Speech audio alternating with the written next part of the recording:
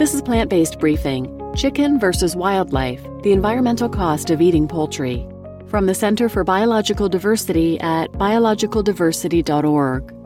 And I'm your host, Marian Erickson, and this is the curated content plant-based podcast, where I get permission and read a variety of articles on plant-based and vegan living. And today's article is from a new contributor to the podcast, the Center for Biological Diversity. They're a nonprofit working to secure a future for all species, great and small, hovering on the brink of extinction. They do so through science, law, and creative media, with a focus on protecting the lands, waters, and climate that species need to survive. So now let's get to today's plant-based briefing. Chicken versus wildlife, the environmental costs of eating poultry. As the amount of chicken in the American diet increases, the environmental costs are multiplying just as fast. Chicken production has devastating consequences on water quality, contributes to global climate change, and harms natural habitat. Eating less chicken is a powerful way that you can protect wildlife and the planet. Chicken is playing an increasingly large role in the American diet as people trade red meat for more poultry. Americans now eat more chicken per capita than beef or pork. In 2014, Americans ate 83 pounds of chicken per person per year, twice as much as they consumed in the 1970s. The USDA projects that consumption will rise to more than 90 pounds of chicken per year per person by 2019. This growing appetite for chicken is a major cause for concern, given the devastating environmental impact of chicken production, which currently adds up to an annual per capita cost of 404 pounds carbon dioxide equivalent, 1,690 square feet of habitat loss, 15,500 gallons of water, and 117 pounds of manure. Chickens and climate change. It's a common misconception that chickens don't contribute to climate change because, unlike cows, their digestive processes don't produce methane. However, greenhouse gases, GHGs, are still emitted in order to grow chicken feed, including CO2 from burning fossil fuels and nitrous oxide from fertilizer application. Chicken manure also releases nitrous oxide, a greenhouse gas that is even more potent than methane, and has 298 times the global warming potential of CO2 over a 100-year period. Only half of the emissions that come from chicken production are generated before slaughter. Chicken meat is usually processed into a variety of products, from boneless and skinless meat to chicken nuggets. All of these processing steps require a high energy and water input, contributing significantly to the greenhouse gas footprint of chicken production. The annual American appetite for chicken produces 129 billion pounds of CO2 emissions per year, the same amount as from 12.37 million cars. Water pollution and manure. Chicken manure is especially degrading to waterways because it contains 2 to 4 times more nutrients, particularly nitrogen and phosphorus, than the manure of other types of livestock. While this can make chicken manure useful fertilizer, it can also have disastrous effects on water and soil quality.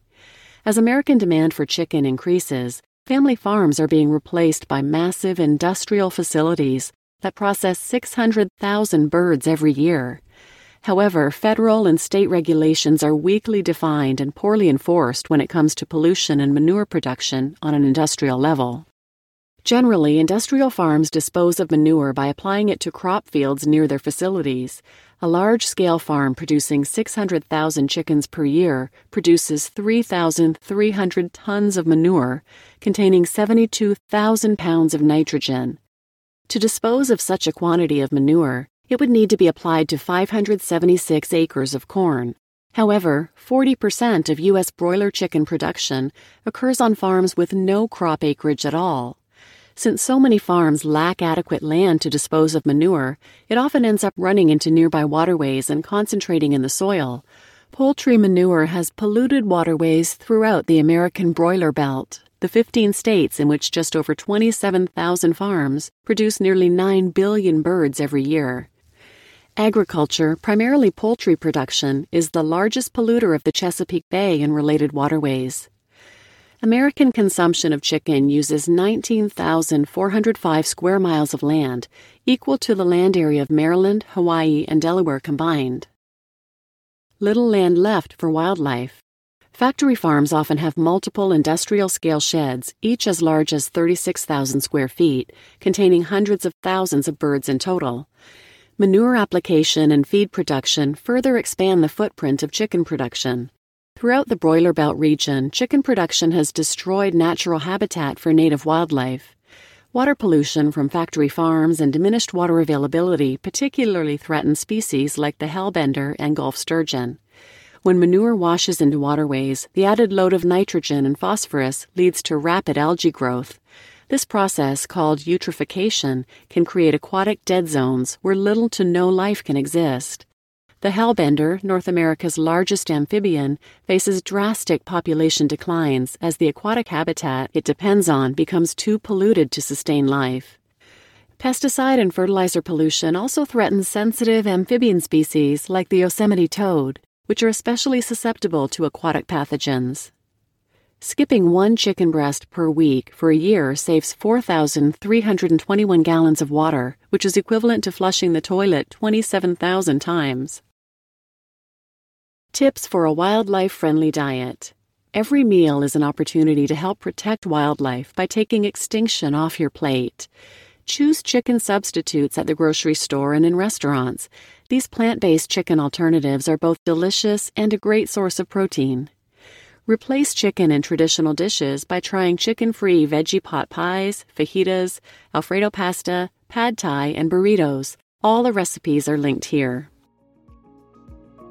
You just listened to Chicken versus Wildlife, The Environmental Costs of Eating Poultry, from Take Extinction Off Your Plate by the Center for Biological Diversity at biologicaldiversity.org. And I'm your host, Marian Erickson. And please visit plantbasedbriefing.com if you can take a moment to leave me a review. And please share this episode with anyone who might benefit from it. Thanks for listening.